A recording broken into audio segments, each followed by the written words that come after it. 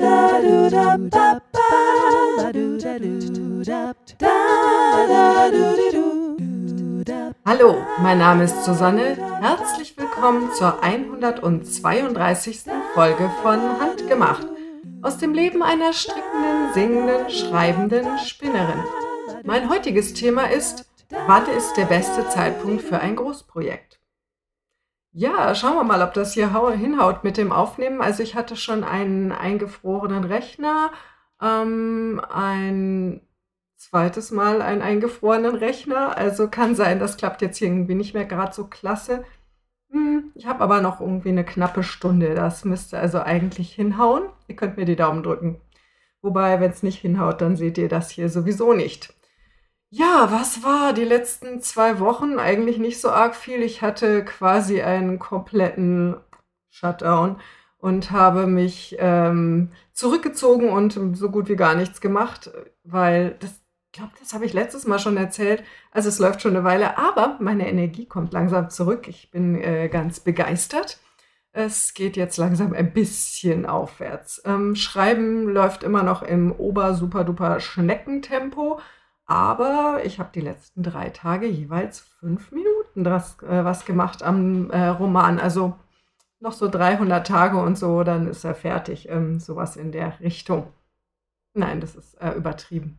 Naja, auf jeden Fall hoffe ich, dass es jetzt langsam etwas besser läuft. Wobei, als ich mein Bullet Journal für für Juni vorbereitet habe, habe ich mir schon gedacht, boah, da sind aber schon viele Termine, von denen ich vorher weiß.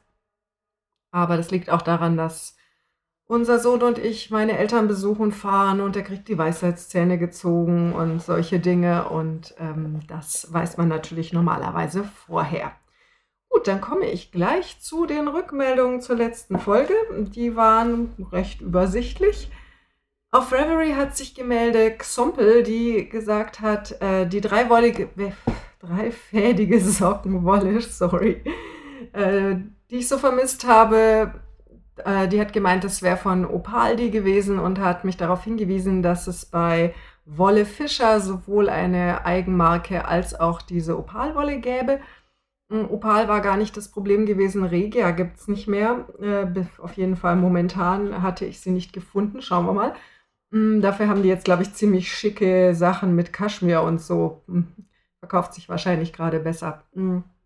Aber das ist ja kein Problem. Ich habe ja noch dreifädige Sockenwolle und in dem Tempo, wie ich diese Socken stricke, reicht mir die auch noch 2 Jahre. Stebo hat gemeint, das mit dem Strumpfhosennähen sollte ich noch mal überlegen. Also wenn es darum ginge, Leggings zu machen mit angesetzten Füßen, dann sollte ich mal erstmal genähte Socken aus so einem T-Shirt-Stoff machen und dann mal schauen, wie das aussieht mit der Haltbarkeit. Sorry, ich habe hier ein Beleuchtungsproblem. So, viel besser. Mit der Haltbarkeit von diesen Socken, weil sie hat es versucht und sagte, 3-mal angezogen waren gleich Löcher drin. Das ist wahrscheinlich bei mir genauso. Das habe ich aber bei gekauften Strumpfhosen auch die ganze Zeit. Mal sehen, wenn ich jemals bis dahin vordringe. Dann hat Tini sich noch gemeldet, die gemeint hat, warum das bitte schon so ein Riesenproblem sein soll, wenn der Unterfaden einem ausgeht. Kann ich völlig nachvollziehen. Ich weiß, das dauert nur etwa 2 Minuten. Das Problem war, dass ich an dem Moment, wo der Unterfaden ausgegangen ist, als ich meine Yogahose da zusammennähen wollte, keine Zeit hatte, um mich darum zu kümmern. Und dann bin ich nicht sicher, ob ich überhaupt noch genug Garn habe. Das heißt, mein nächster Schritt ist, diesen Nähkasten rausziehen oder die Nähmaschine, genau, und dann schauen, ob ich überhaupt erstmal Garn kaufen muss, bevor ich da wieder weiterspulen kann. Aber das ist natürlich auch kein ausreichender Grund. Ich bin allerdings momentan offensichtlich in einem Zustand, wo jede Mini-Hürde mich schon gleich schmeißt. Es ist furchtbar. Ich hoffe, das wird wieder besser, wenn ich ausgeruhter bin. Auf Instagram haben sich gemeldet Elke Billig, die wieder Socken gestrickt hat und mich gefragt hat, ob ich schon gesteakt habe. Ich weiß nie genau, wie man das nennt. Auf Englisch sagen sie Steak, aber ich schätze mal, dass das wahrscheinlich Steak heißt, was auch irgendwie komisch klingt. Also ihr wisst schon, wenn man was strickt in die Runde und dann aufschneidet, Nein, habe ich noch nicht gemacht. Der, wie heißt es, Leap of Faith Cardigan war derjenige, bei dem ich das üben wollte. Aber den habe ich ja dann gar nicht gestrickt, weil ich irgendwie so genervt war und dann Stockbridge daraus gemacht habe aus dem Garn. Also das steht mir noch bevor. Mm, Es gibt ein ziemlich cooles Muster für Handstulpen, mit dem man Steken üben kann von, wisst ihr, wie heißt sie? Naomi, weiß ich nicht, die heißt Gannett auf Ravelry und hat dort Anleitungen. Und die hat eine Anleitung für Handstulpen aus Farbverlaufsgarn, wo man tatsächlich quasi einen Riesenstulpen strickt und die dann aufschneidet, sodass man zwei hat, die vom Farbverlauf her haargenau gleich sind.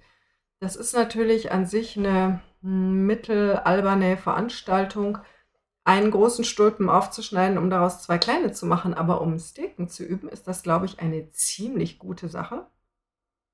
Und dann hat Henriette sich gemeldet, die an die Lieblingssocken ihres ältesten Kindes neue Füße gestrickt hat, damit die länger halten.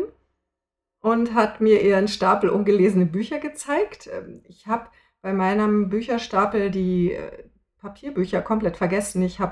Das könnt ihr nicht sehen, auf der Seite ist ein Regal, wo ein sehr volles Regalbrett ist mit ungelesenen Büchern. Die Fadenliebe hat sich gemeldet, hat Kaffee getrunken, gestrickt, einen Wochenplan gemacht und den Podcast angeschaut, was ja doch ziemlich viel auf einmal ist. Und hat sich auch gemeldet, um zu sagen, dass sie in den 80ern noch nicht studiert hat, wegen ihrer Bemerkung vom letzten Mal, sondern erst 20 Jahre später. Yggdrasil hat gesagt, sie ist beim Ribbeln in guter Gesellschaft, hat einen sehr eindrucksvollen Berg geribbelte Wolle gezeigt. Das tut mir ja irgendwie leid, dass das nötig war, aber manchmal ist das ja auch sehr befreiend. Fritz Strickerei hat in der Mittagspause gestrickt und gemeint, jetzt geht das schon wieder los hier. Und gemeint, da war ein komisches Geräusch auf der Aufnahme. Also ich habe hier jetzt komische Geräusche gemacht wegen der Beleuchtung. Die Geräusche, die komisch waren bei der letzten Aufnahme, kamen daher, dass mein Mann zur gleichen Zeit im angrenzenden Raum unterrichtet hat. Und früher war das nie ein Problem, als ich noch das Mikrofon benutzt habe, das so direkt vor meinem Mund war. Mit dem neuen Mikrofon haben wir eben letztes Mal das erste Mal festgestellt, nimmt das Mikrofon die Geräusche aus dem Nebenraum auf. Ihr habt also kostenlos den Unterricht mitgehört. Es tut mir schrecklich leid. Ich habe das erst gemerkt, als die Aufnahme komplett zu Ende war. Ich habe nicht mal während des Aufnehmens gemerkt, dass da noch ein Geräusch war.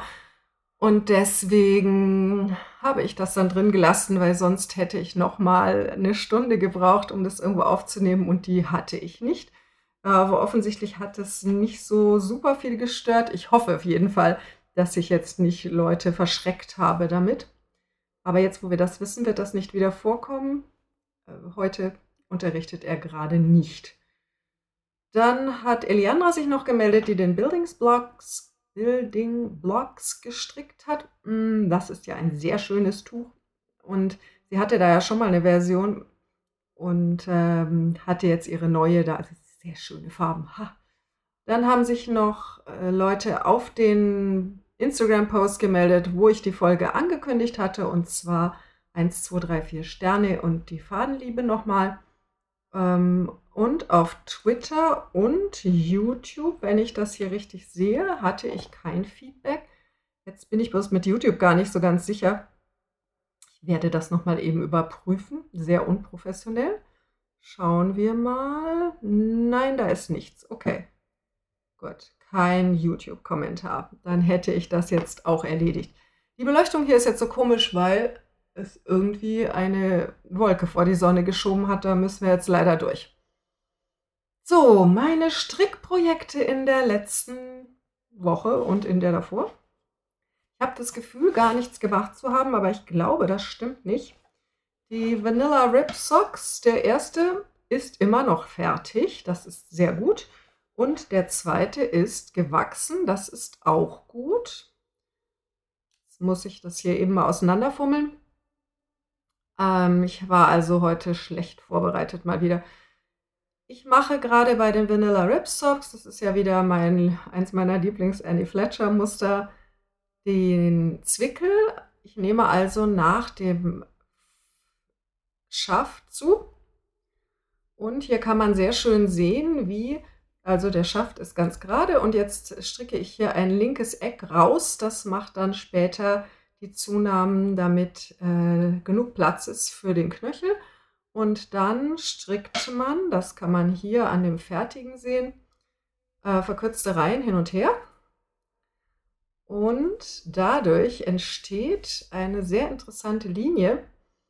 Es gibt ja verschiedene Varianten, wie man diese Fersen machen kann, wo man eben keine Fersenwand macht, aber trotzdem einen Zwickel hat. Diese hier finde ich eben sehr schön symmetrisch. Also hier sieht man das es ist glatte linke Eck, was hier da dran gestrickt wurde. Und da unten sieht man auch, welche Maschen weggenommen werden dafür, dass dann später am Fuß das Ganze nicht zu weit wird.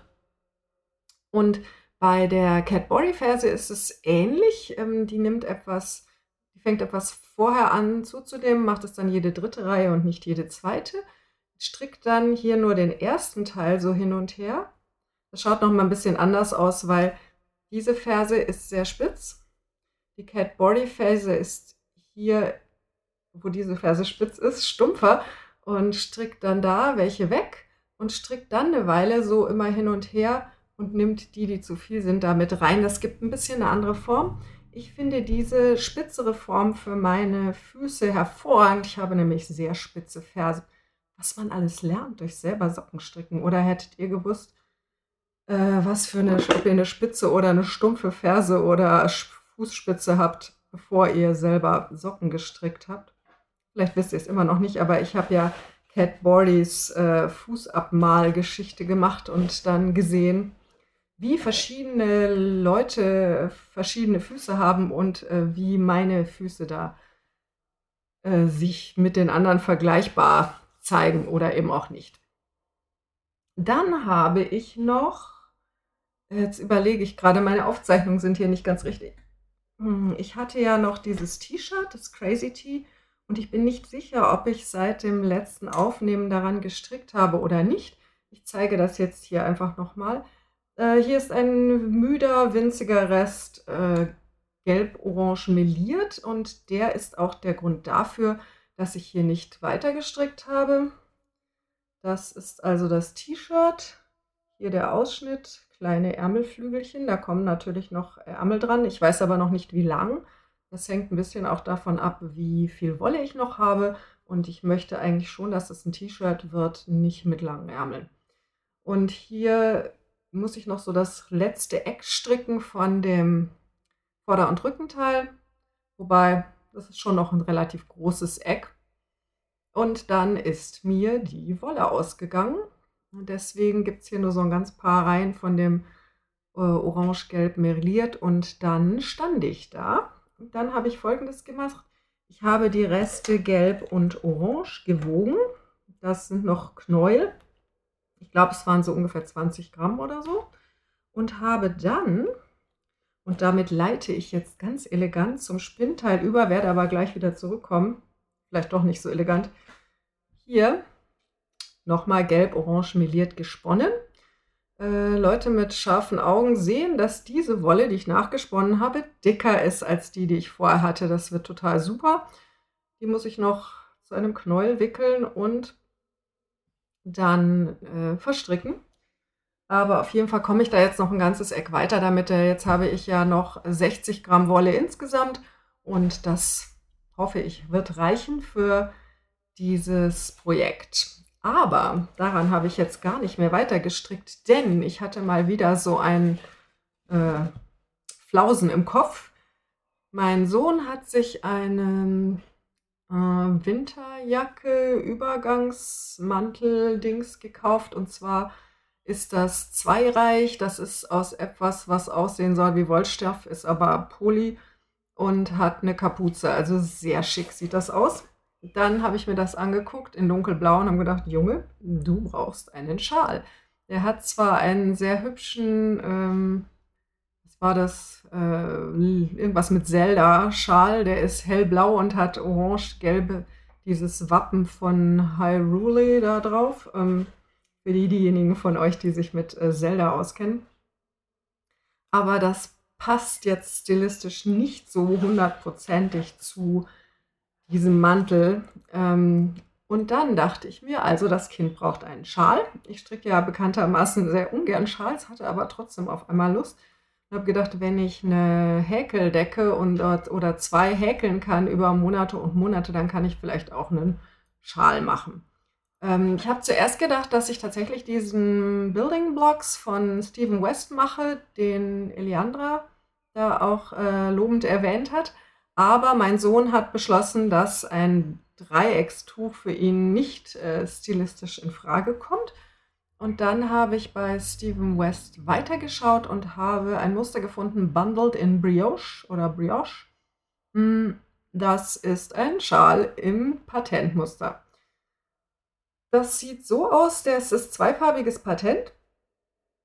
Und das heißt, ihr seht jetzt hier was Geripptes, wo die rechte Masche vorne ist hier unten zum Beispiel dunkelblau und hinten die linke ist grau, wobei das hier auf meinem Monitor gerade hellblau aussieht. Und dann gibt es abwechselnde Streifen. Also der erste Streifen dunkelblau hier, der hat nur 6 Reihen und der nächste dunkelgrau drüber hat 12 und dann haben sie alle 12 bis natürlich am Schluss. Und die Rückseite ist auch gestreift und das finde ich sehr cool. Also es gibt eigentlich eine dunkle und eine helle Farbe, wobei ich hier gerade, wo ich gerade bin, Moment, habe ich da schon angefangen? Nee, also auf jeden Fall als nächstes nehme ich nämlich eine Farbe, die ich auf der Rückseite als helle Farbe genommen habe, auf der Vorderseite als dunkle Farbe. Haha. Und ich mache das aus, was ist das Garn? Cotton Merino heißt es von Drops. Weil mein Sohn doch so Wolle so schrecklich kratzig findet, habe ich bis jetzt für den immer Kunstfaser genommen. Und der sagt, das Problem mit der Kunstfaser ist, dass die sich statisch auflädt und dann kriegt er immer einen Schlag, wenn er seine Decke nimmt. Und er ist jetzt auch nicht so der Plastik-Fan. Aber reine Wolle ist ihm dann auch wiederum zu kratzig. Und dann habe ich mir so gedacht, ich mag zwar normal nicht gerne Mischgewebe oder Mischgarne aus pflanzlichen und tierischen Fasern, weil die ja unterschiedliche Ansprüche auch ans Waschen haben und so. Aber in diesem Fall dachte ich, es ist eine gute Idee und die Wolle wurde für gut befunden. Ich zeige euch mal die Farben. Das ist jetzt beim Audio-Podcast ganz toll, ich weiß. Also hier haben wir ein dunkelblau, das ist so ein ganz klassisches dunkelblau. Dann haben wir hier ein mittelblau, das heißt Jeansblau, aber für Jeans finde ich es eigentlich sehr hell. Also schaut so aus wie eine helle Jeans. Und dann haben wir quasi den gleichen Farbton, noch eine Schattierung heller. Moment, das ist Eisblau, also sehr hellblau eher mit einem Graustich. Dann habe ich hier ein hellgrau und ein dunkelgrau. Die sind beide meliert. Ich hätte gerne noch ein helleres hellgrau gehabt, aber das war aus. Deswegen habe ich als letzte helle Farbe ein Natur genommen. Was ich nur bedingt gut finde, denn das Grau und das Natur zusammen, wobei, wie gesagt, jetzt bei der Beleuchtung hier bei dem Monitor finde ich das gar nicht schlecht. Und die letzte Farbe, die hier drin ist schwarz. Eigentlich hätte man 900 Gramm Wolle dafür haben sollen. Das erschien mir sehr viel und ich habe auch nicht so eine dicke Wolle genommen, wie Stephen West vorgesehen hat. Der hätte wahrscheinlich gemeint, dass die Wolle, die ich hier habe, die hätte ich doppelt nehmen müssen. Aber wir reden ja hier von einem Schal. Und mit den 45 Maschen, die das hier quer ist, sollte das eigentlich 23 cm breit sein. Wenn ich mich nicht sehr täusche, Entschuldigung, komisches Geräusch, weil ich nämlich jetzt mein Maßband hier raushole. Das sind lässig mehr als 23. Ja gut, noch nicht so viel mehr, es sind 24. Also ich kriege im Prinzip die gleiche Breite wie geplant, mit der gleichen Maschenzahl, mit dünnerer Wolle. Es lebe das Lockerstricken. Und ich mache wahrscheinlich den Schal auch nicht 2,50 Meter lang, weil ich davon ausgehe, dass mein Sohn nicht irgendwie drauf versessen ist, dass er das Ding 5-mal um seinen Hals schlingt und dass es sich dann hinten in den Fahrradspeichen verfängt. Ich bin sowieso sehr gespannt, ob er den überhaupt tragen wird, denn der verweigert auch schon seit Jahren irgendetwas um den Hals zu tragen im Winter. Also mein Mann kriegt dann immer eine Krise, weil er denkt, der erkältet sich sofort. Und mein Mann und ich, wir würden uns auch sofort erkälten, wenn wir nichts um den Hals haben im Winter. Aber unserem Sohn scheint es nichts auszumachen. Und da denke ich mir, bevor ich ihn da versuche zu zwingen, schauen wir mal, ob ein schicker Schal seine Meinung ändert.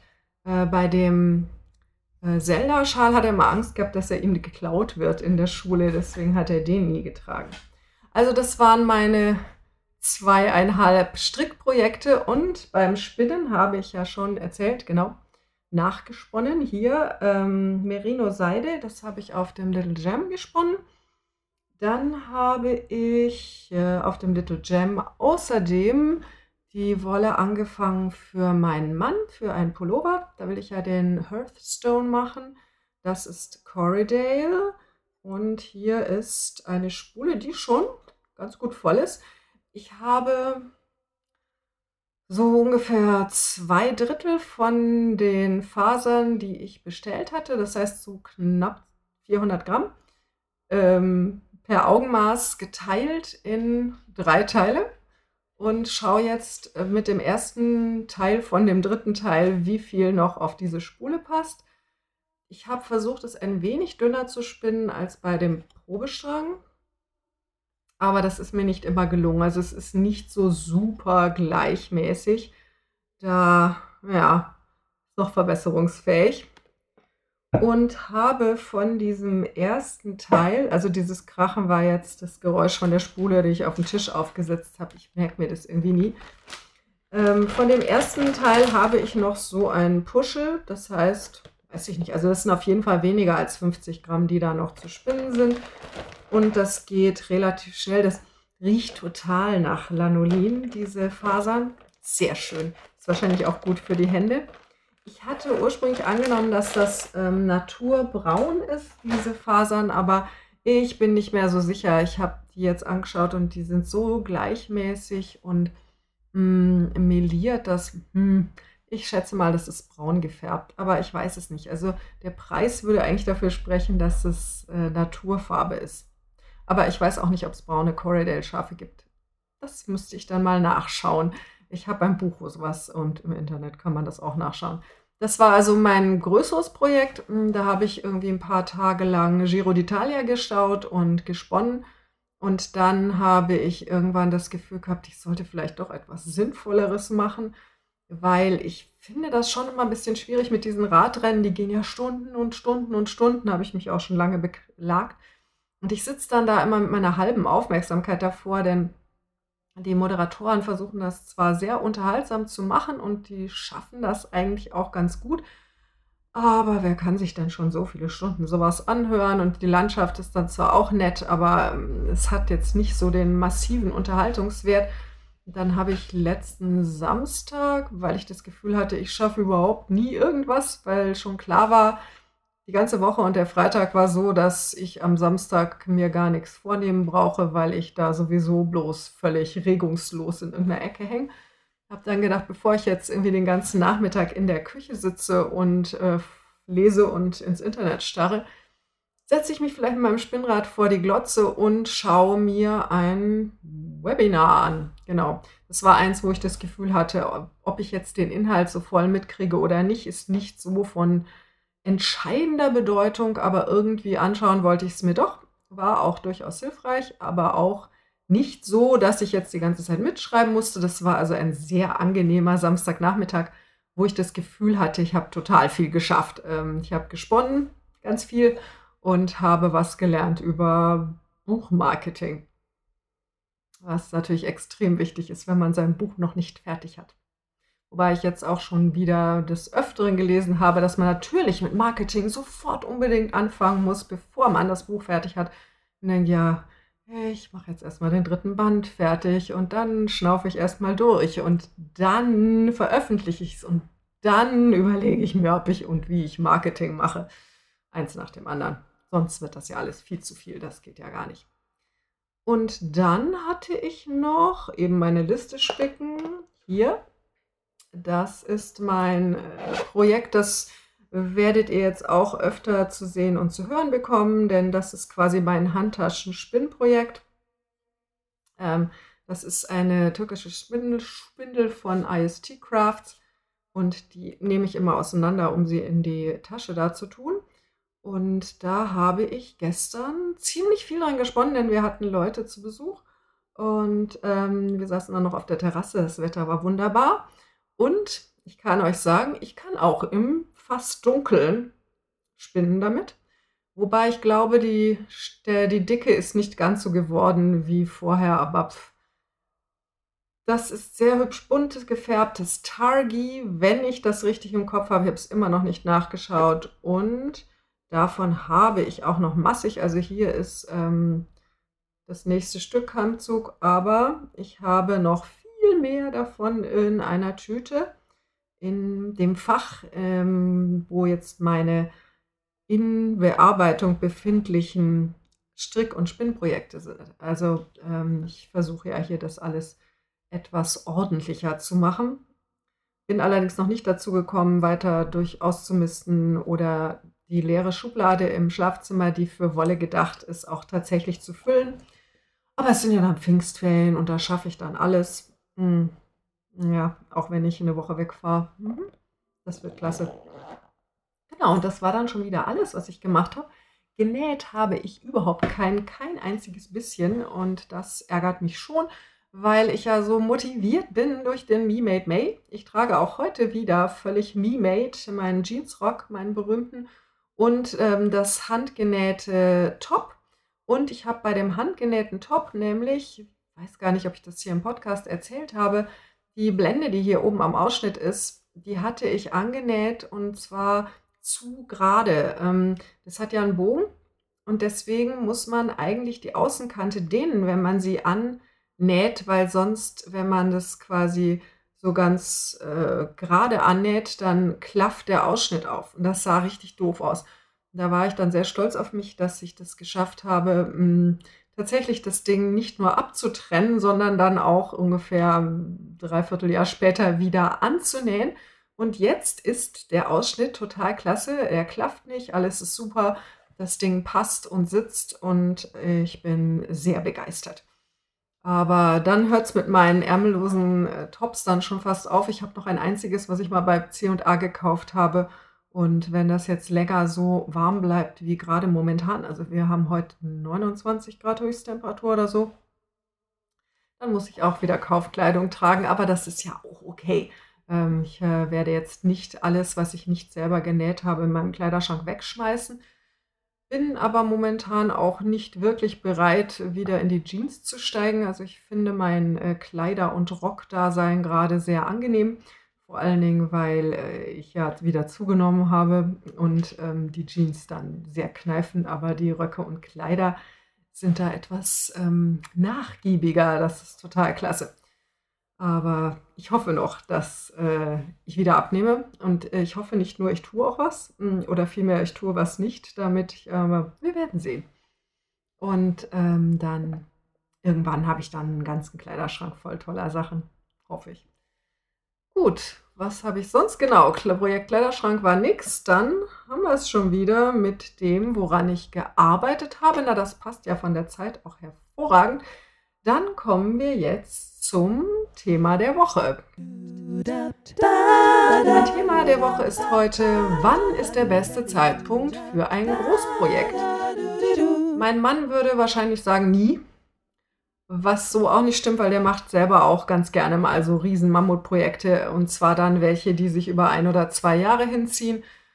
So groß will ich es ja gar nicht. Mein momentan konkreter Anlass ist vor allen Dingen dieses Ringelpulli-Projekt, wo ich nicht wirklich weiß, erstens, ob ich es machen soll und wenn ja, wann und dann wie. Jetzt schiebe ich solche Projekte normalerweise gerne auf den August, weil da Sommerferien sind und 4 Wochen, in denen nichts Konkretes anliegt. Erfahrungsgemäß ist es aber so, dass ich im August den größten Teil der Zeit da dumm rumsitze und denke, es ist so warm oder ich mag nicht. Und dann kriege ich auch nicht so viel gebacken.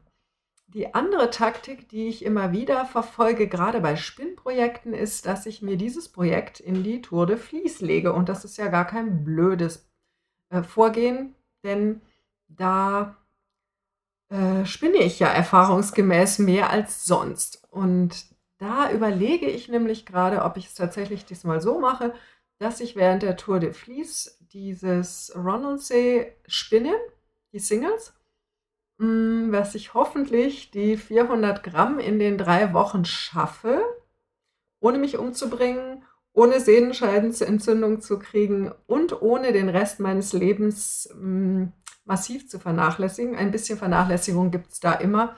Das lässt sich nicht vermeiden bei Großprojekten. Aber ansonsten, ich überlege so viel. Und dann ist mir wiederum auf der anderen Seite gekommen, ja, was ist denn jetzt eigentlich ein Großprojekt? Zum Beispiel spinne ich ja gerade für einen Pullover für meinen Mann. Ein kleines Projekt ist das nicht.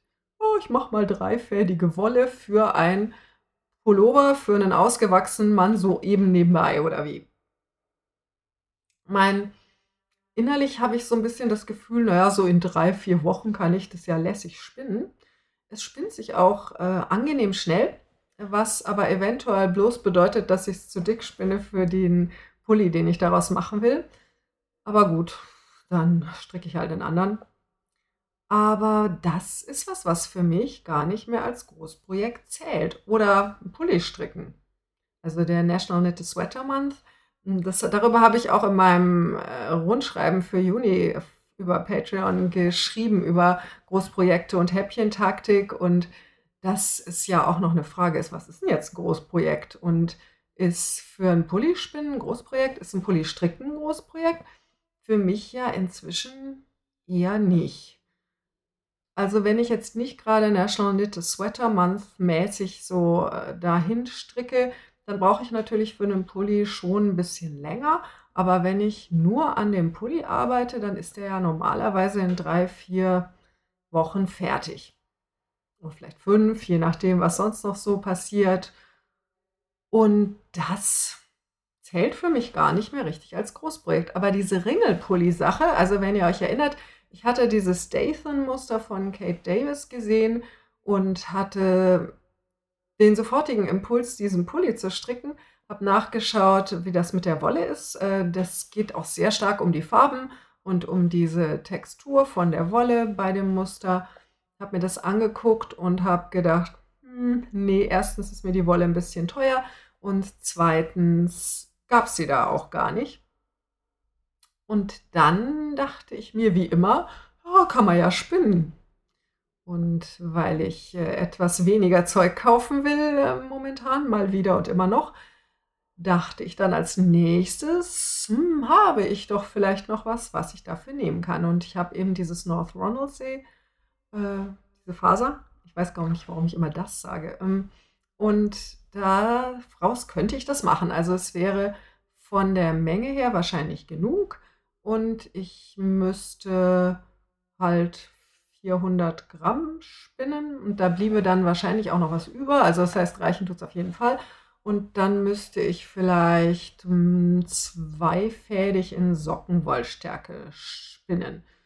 Das ist jetzt zwar nichts, was man mal so eben an einem Nachmittag wegspinnt, aber wenn ich das in der Tour de Vlies machen würde, wäre das vermutlich machbar. Lässt sich ja auch feststellen, also ich habe ja auch schon Pullovermengen auf der Spindel gesponnen über 2 Jahre Tour de Vlies. Das ist ja auch eine Taktik. Ich mache dann quasi eine Großaktion und dann mache ich eine Pause und dann mache ich wieder eine Großaktion. Aber sehr cool finde ich zum Beispiel immer sowas wie bei der Tour de Vlies das Garnspinnen und es bei den Olympischen Spielen verstricken. Oder bei der Tour de Vlies spinnen wäre jetzt zum Beispiel eine Möglichkeit. In den Sommerferien färben, was ja auch noch ein bisschen ein längerfristiges Projekt ist, weil ich ja bestimmte Farbtöne erzeugen will und ich bin ja nicht so super erfahren im Färben, dass ich jetzt einfach das Garn nehme und sage, oh, ich mache jetzt hier noch so und dann ist es genau das Weinrot, was ich möchte. Wobei, naja, Herausforderung, ein Großprojekt. Das heißt, für die Färberei brauche ich Ruhe und Geduld und Vorbereitung und das ist etwas aufwendiger, vor allen Dingen vom Denken her. Weil ich meine, ich muss ja nicht wochenlang färben, hoffe ich jedenfalls, damit ich dann das da rauskriege, was ich möchte. Und wenn der Farbton dann so ein bisschen anders ist, dann kriege ich das wohl auch hin, dass es trotzdem okay ist. Und dann muss ich diesen Pulli stricken, was mir als eine recht überschaubare Aufgabe erscheint, aber natürlich nicht jedem. Und deswegen bin ich da immer so mm, zögerlich auch. Ich weiß nicht so genau. Ja, okay. Es gibt Leute, für die ist ein paar Socken ein Großprojekt. Es gibt Leute, für die ist jedes Spinnprojekt ein Großprojekt. So wie für mich jetzt momentan noch jedes Färbeprojekt ein Megaprojekt ist, weil ich da mich erstmal reindenken muss und rauskriegen und recherchieren und testen und dann die ganze Küche abdecken, damit ich nicht überall Farbe habe. Also ich habe jetzt sehr hübsche weinrot gesprenkelte Fliesen hinterm Waschbecken, weil ich da festgestellt habe, wenn man da Farbpulver hin spritzt und dann das nicht sofort abwäscht, das nicht so eine gute Idee. Wieder was gelernt. Und dann muss das ganze Ding auch noch gestrickt werden. Und dann habe ich vermutlich einen sehr hübschen Pullover, den ich nie anziehe, aber das ist dann wiederum ein anderes Thema. Vielleicht ziehe ich ihn auch an, müsste mal testen, wie gitarrentauglich der ist. Das wäre eigentlich was. Ich sollte in die Kate Davis Gruppe fragen, ob es Leute gibt, die mir sagen können, wie alltagstauglich dieser Pullover ist. Aber meine Vermutung ist nicht sehr. Und unter Jacken und Mäntel kriegt man den ja auch nicht. Wobei das was ist, womit ich leben kann. Ich trage oft diese selbstgestrickten Pullover nur im Haus. Und wenn ich rausgehe, ziehe ich oft den Pulli aus und eine Jacke dafür an, dann passt es auch wieder. Auf jeden Fall finde ich es recht schwierig zu bestimmen, wann man so ein großes Projekt anfängt. Also früher war es bei mir immer so, ich hatte diese Vision und gedacht, okay, das muss jetzt unbedingt sein. Und das hat natürlich auch was für sich, weil da ist man dann so begeistert, ich will dieses Projekt machen, dann fängt man sofort an und dann kriegt es natürlich auch gleich so einen Zug, weil die Motivation dazu führt, dass man dann gleich voll da reingeht und das dann anfängt und da was weiterbringt und das ist klasse. Mein Problem damit ist, dass das nicht gut ist, wenn mir mein Leben ins Gesicht explodiert. Ich habe eine Vision, ich mache das sofort, ginge vielleicht eher, wenn ich alleine leben würde, weiß ich aber nicht genau. Und das Problem mit diesem, ich habe eine Vision, ich ziehe das sofort durch, ist auch, dass ich davor ja schon andere Sachen angefangen habe. Die Vision kommt ja immer in der Regel irgendwo Mitte bis Ende eines anderen Projektes, wo man schon dabei ist. Und wenn man das dann zur Seite legt und sich dann voll auf das neue Projekt stürzt, dann ist die Frage, ob man das wieder in die Hände nimmt und ob da dann was fertig wird oder ob man nicht am Schluss lauter angefangene Dinge hat, die einen wahnsinnig gereizt haben, als man sie angefangen hat. Und dann kommt ja diese entsetzliche, öde Mitte. Und da hat man es dann zur Seite gelegt, weil einem noch irgendwas viel, viel Tolleres eingefallen ist, was man jetzt aber unbedingt sofort machen muss. Und das versuche ich zu vermeiden. Also ich habe früher auch wirklich so ein Leben gehabt, wo ich so voll rangeklotzt habe, irgendwie Halbtagsjob, Uni, 3 Bands, abends weggehen, Seminararbeiten schreiben, Power ohne Ende, bis ich nicht mehr konnte. Dann hat es mich umgehauen, dann habe ich mich eine Woche lang quasi ins Bett gelegt und gar nichts gemacht, bis ich mich wieder erholt hatte. Und dann ging das Ganze wieder von vorne los, bis Semesterferien waren, wo dann naturgemäß das gesamte Leben etwas runtergefahren wurde. Ich möchte das nicht mehr. Ich bin auch nicht mehr 20, deswegen erhole ich mich nicht mehr in einer Woche, sondern wie wir dieses Mal ja gesehen haben, hat das dann gleich 3 Wochen gedauert mich von der Großaktion zu erholen und so ganz fit bin ich immer noch nicht. Deswegen bin ich da etwas behutsamer mit meiner Energie, mache dann auch nicht mehr so die Nächte durch, wenn mich da irgendwas gepackt hat. Weil ich möchte ja nächstes und übernächstes Jahr auch noch Projekte machen und fertig machen und nicht dann völlig irgendwie auf dem Zahnfleisch daherkommen, weil ich so alle bin. Ich schaue heute vielleicht zum Beispiel auch relativ müde aus, weil wir gestern Abend Besuch hatten und ich habe irgendwie knapp 6 Stunden geschlafen. Ich bin etwas sehr müde. Aber das brauche ich nicht so besonders häufig mehr. Wie gesagt, keine 20. Und ich möchte ja ein Leben haben, wo kreative Projekte, auch größere, einen Platz haben. Nicht, wo ich sage, ich muss entweder, wenn ich was Kreatives mache, dann drängt es den Rest des Lebens komplett zur Seite. Dann kriege ich außer dem Kreativen gar nichts mehr auf die Reihe. Oder ich mache mein normales Leben und da ist kein Platz für Großprojekte, für Kreativität, für irgendwas.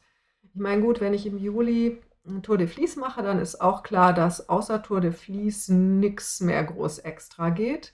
Aber diese normalen Sachen wie Sport und Kochen und Haushalt und sich um das Kind kümmern, wobei so arg viel muss man sich da jetzt nicht mehr kümmern. 16 ist schon ein ganz cooles Alter. Dann, das soll ja alles da auch noch reinpassen. Und nicht so, dass ich im August in den Sommerferien dann so aufschlage und dann so 4 Wochen abhänge. Für mich ist es ein andauerndes Problem. Ich weiß nicht, andere Leute haben das wahrscheinlich weniger, dass der Energiehaushalt immer so prekär ist. Aber ich will ja auch immer viel, ist mir schon klar.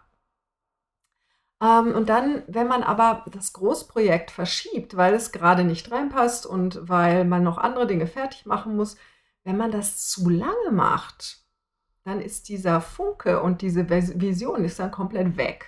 Also ich war zwischendurch jetzt auch schon an einem Punkt, wo ich gedacht habe, nee, okay, Ringelpulli wird nix, weil der passt nicht in mein Leben und eigentlich war das eh nicht so eine tolle Idee. Was auch okay ist, weil ich habe wahrscheinlich nächste Woche wieder eine Idee oder so, aber dann habe ich ein bisschen mehr drüber nachgedacht und gedacht, das reizt mich schon noch und es könnte sehr spannend werden. Und selbst, das ist nämlich auch noch so ein Ding für Großprojekte, selbst wenn es schief geht, werde ich einen Haufen lernen und zwischendurch zwar auch eine Menge Frust, aber auch wahnsinnig viel Spaß haben.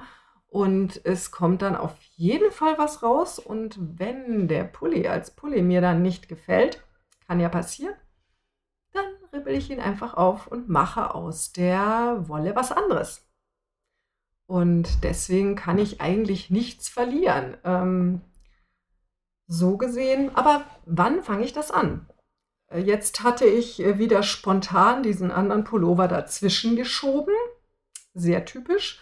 So, ja, ich habe also dieses Spinnprojekt und dieses Spinnprojekt und dieses Spinnprojekt und dieses Spinnprojekt und habe ja schon meine Spinnprojekte rationiert und gesagt, okay, ich arbeite nur an diesem Spindelprojekt und ich habe immer nur maximal 2 auf dem Spinnrad, sonst wird das zu viel, dann wird nie was fertig. Was passiert als nächstes? Oh ja, ich spinne mal eben Wolle für einen Pulli für meinen Mann. Und die vernünftige Susanne sagt dann, und was ist mit der Wolle, die du für dieses Halswärmer-Dings da spinnen wolltest? Und was ist mit dem anderen Spinnradprojekt, wo du gedacht hast, du machst ja Sockenwolle? Und überhaupt, außerdem reicht dir wahrscheinlich die Wolle für dein T-Shirt nicht, da musst du ja auch noch spinnen. Und die nicht so vernünftige Susanne sagt, das ist mir alles egal, das wird schon irgendwann fertig. Wobei, die haben wahrscheinlich beide recht. Aber und das ist eben wieder das Ding, wenn ich dann denke, ach, Halswärmer, habe ich keinen Bock. Egal, dann mache ich aus der Wolle keinen Halswärmer. Das war sowieso ein blöder Rest, wo ich nicht wusste, was ich sonst damit machen will. Und dieses Halswärmerzeug ist eigentlich das Projekt gewesen, was ich angefangen habe, um es zu Spinntreffen mitzunehmen. Jetzt fahre ich zurzeit nicht so viel auf Spinntreffen, eben aus Energiegründen. Ich dachte, ich bin jetzt ganz vernünftig und setze mir nicht alle 4 Wochen da quer so ein Spinntreff rein, sondern ich bleibe etwas mehr zu Hause, gehe weniger weg und habe dann mehr Energie hoffentlich. Ja, dann habe ich aber keine Wolle für einen Halswärmer. Auf der anderen Seite, wenn mir dann irgendwie wieder das Strickzeug ausgeht, dann mache ich wahrscheinlich wieder Halswärmerwolle. Also so schlimm ist das ja auch nicht. Und dieses Sockenspinnprojekt, was ich da auf dem Victoria angefangen hatte, da bin ich auch sehr skeptisch, ob das eine gute Idee war. Das ist irgendwie so eine Faser mit Ramie oder irgendwas. Ich weiß nicht, ob das so gut war, aber das kann ich dann ja immer noch überlegen. Da habe ich auch, glaube ich, noch gar nicht so viel gemacht. Dann wäre das auch nicht so viel verloren, wenn ich dann beschließe, aus den Fasern was anders zu machen. Aber wie gesagt, also ich habe halt normale Projekte und kleine Projekte und ganz viele Projekte und dann kommt auf einmal so ein mega fettes Ding da rein, wo ich nicht nur sehr viel Zeit reinstecken muss, sondern eben auch sehr viel Gedanken und Überlegungen und Recherche und so. Und das ist dann schon ein bisschen schwieriger. So ein Leben habe ich normalerweise nicht, dass ich da stundenlang an einer Sache mache oder so. Das wäre dann eventuell tatsächlich eine ganz gute Idee, das im August zu machen, wo ich ja Sommerferien habe und eindeutig weniger unterrichte. Verreisen tun wir im Sommer auch nicht. Ja, aber die Frage, die mich eben da auch umgetrieben hat, war: Wie bestimme ich denn jetzt, wann der richtige Zeitpunkt ist für das Großprojekt? Also es darf normalerweise nicht gleich sofort sein, wenn einem die Idee kommt, denn dann sitzt es normalerweise quer im Leben und das gibt dann nur Ärger und führt zu nichts Gutem. Aber zu spät darf es dann auch nicht sein, weil sonst ist die Luft raus und dann macht man es nicht mehr und dann ist es muss also was dazwischen sein. Und ich weiß, einige von euch haben sich gewundert, als ich diese Ringelpulli-Sache erzählt habe und dann gesagt habe, ja, vor Juli komme ich da sowieso auf gar keinen Fall dazu und haben gesagt, ja, wie, weißt du es jetzt schon? Und ich sage, ja, kann ich sagen, weil da bin ich verreist und da sind Ferien und da ist das und da ist das und eben. Aber wenn ich eben nicht erst färbe und dann spinne, sondern erst spinne und dann färbe, dann entzerrt sich das Ganze, denn Spinnen ist einfacher da reinzukriegen in mein Leben, weil ich ja da nicht so viel vorbereiten, testen und überlegen muss, sondern ich mache einen Probestrang, den wasche ich, dann verstricke ich ihn, dann schaue ich, ob das mir taugt und dann könnte ich eventuell im Juli dann spinnen. Ja, und wieder hatten wir technische Probleme. Dieses Mal ist meine Festplatte voll und deswegen hat es die Aufnahme gestoppt. Aber ich war sowieso so gut wie am Ende. Das ist auch gut so, denn meine Schülerin kommt gleich. Also, ihr findet alles, worüber ich geredet habe, verlinkt unter creativemother.de. Ihr könnt mir eine Mail schreiben unter susanne@creativemother.de. February bin ich Creative Mother. Ihr könnt gerne den Podcast finanziell unterstützen auf Patreon. Da kriegt ihr meine schicken Rundschreiben und helft mir, meine leider jetzt gestiegenen Webhosting-Kosten zu bestreiten. Denn ich hatte Probleme mit dem Blog und musste da upgraden. Was war noch? Twitter, Instagram bin ich FreeJazzMama. Und dann danke ich euch fürs Zuhören und Zuschauen und für eure Geduld mit den technischen Problemen. Und bis zum nächsten Mal. Großstricken. Ciao.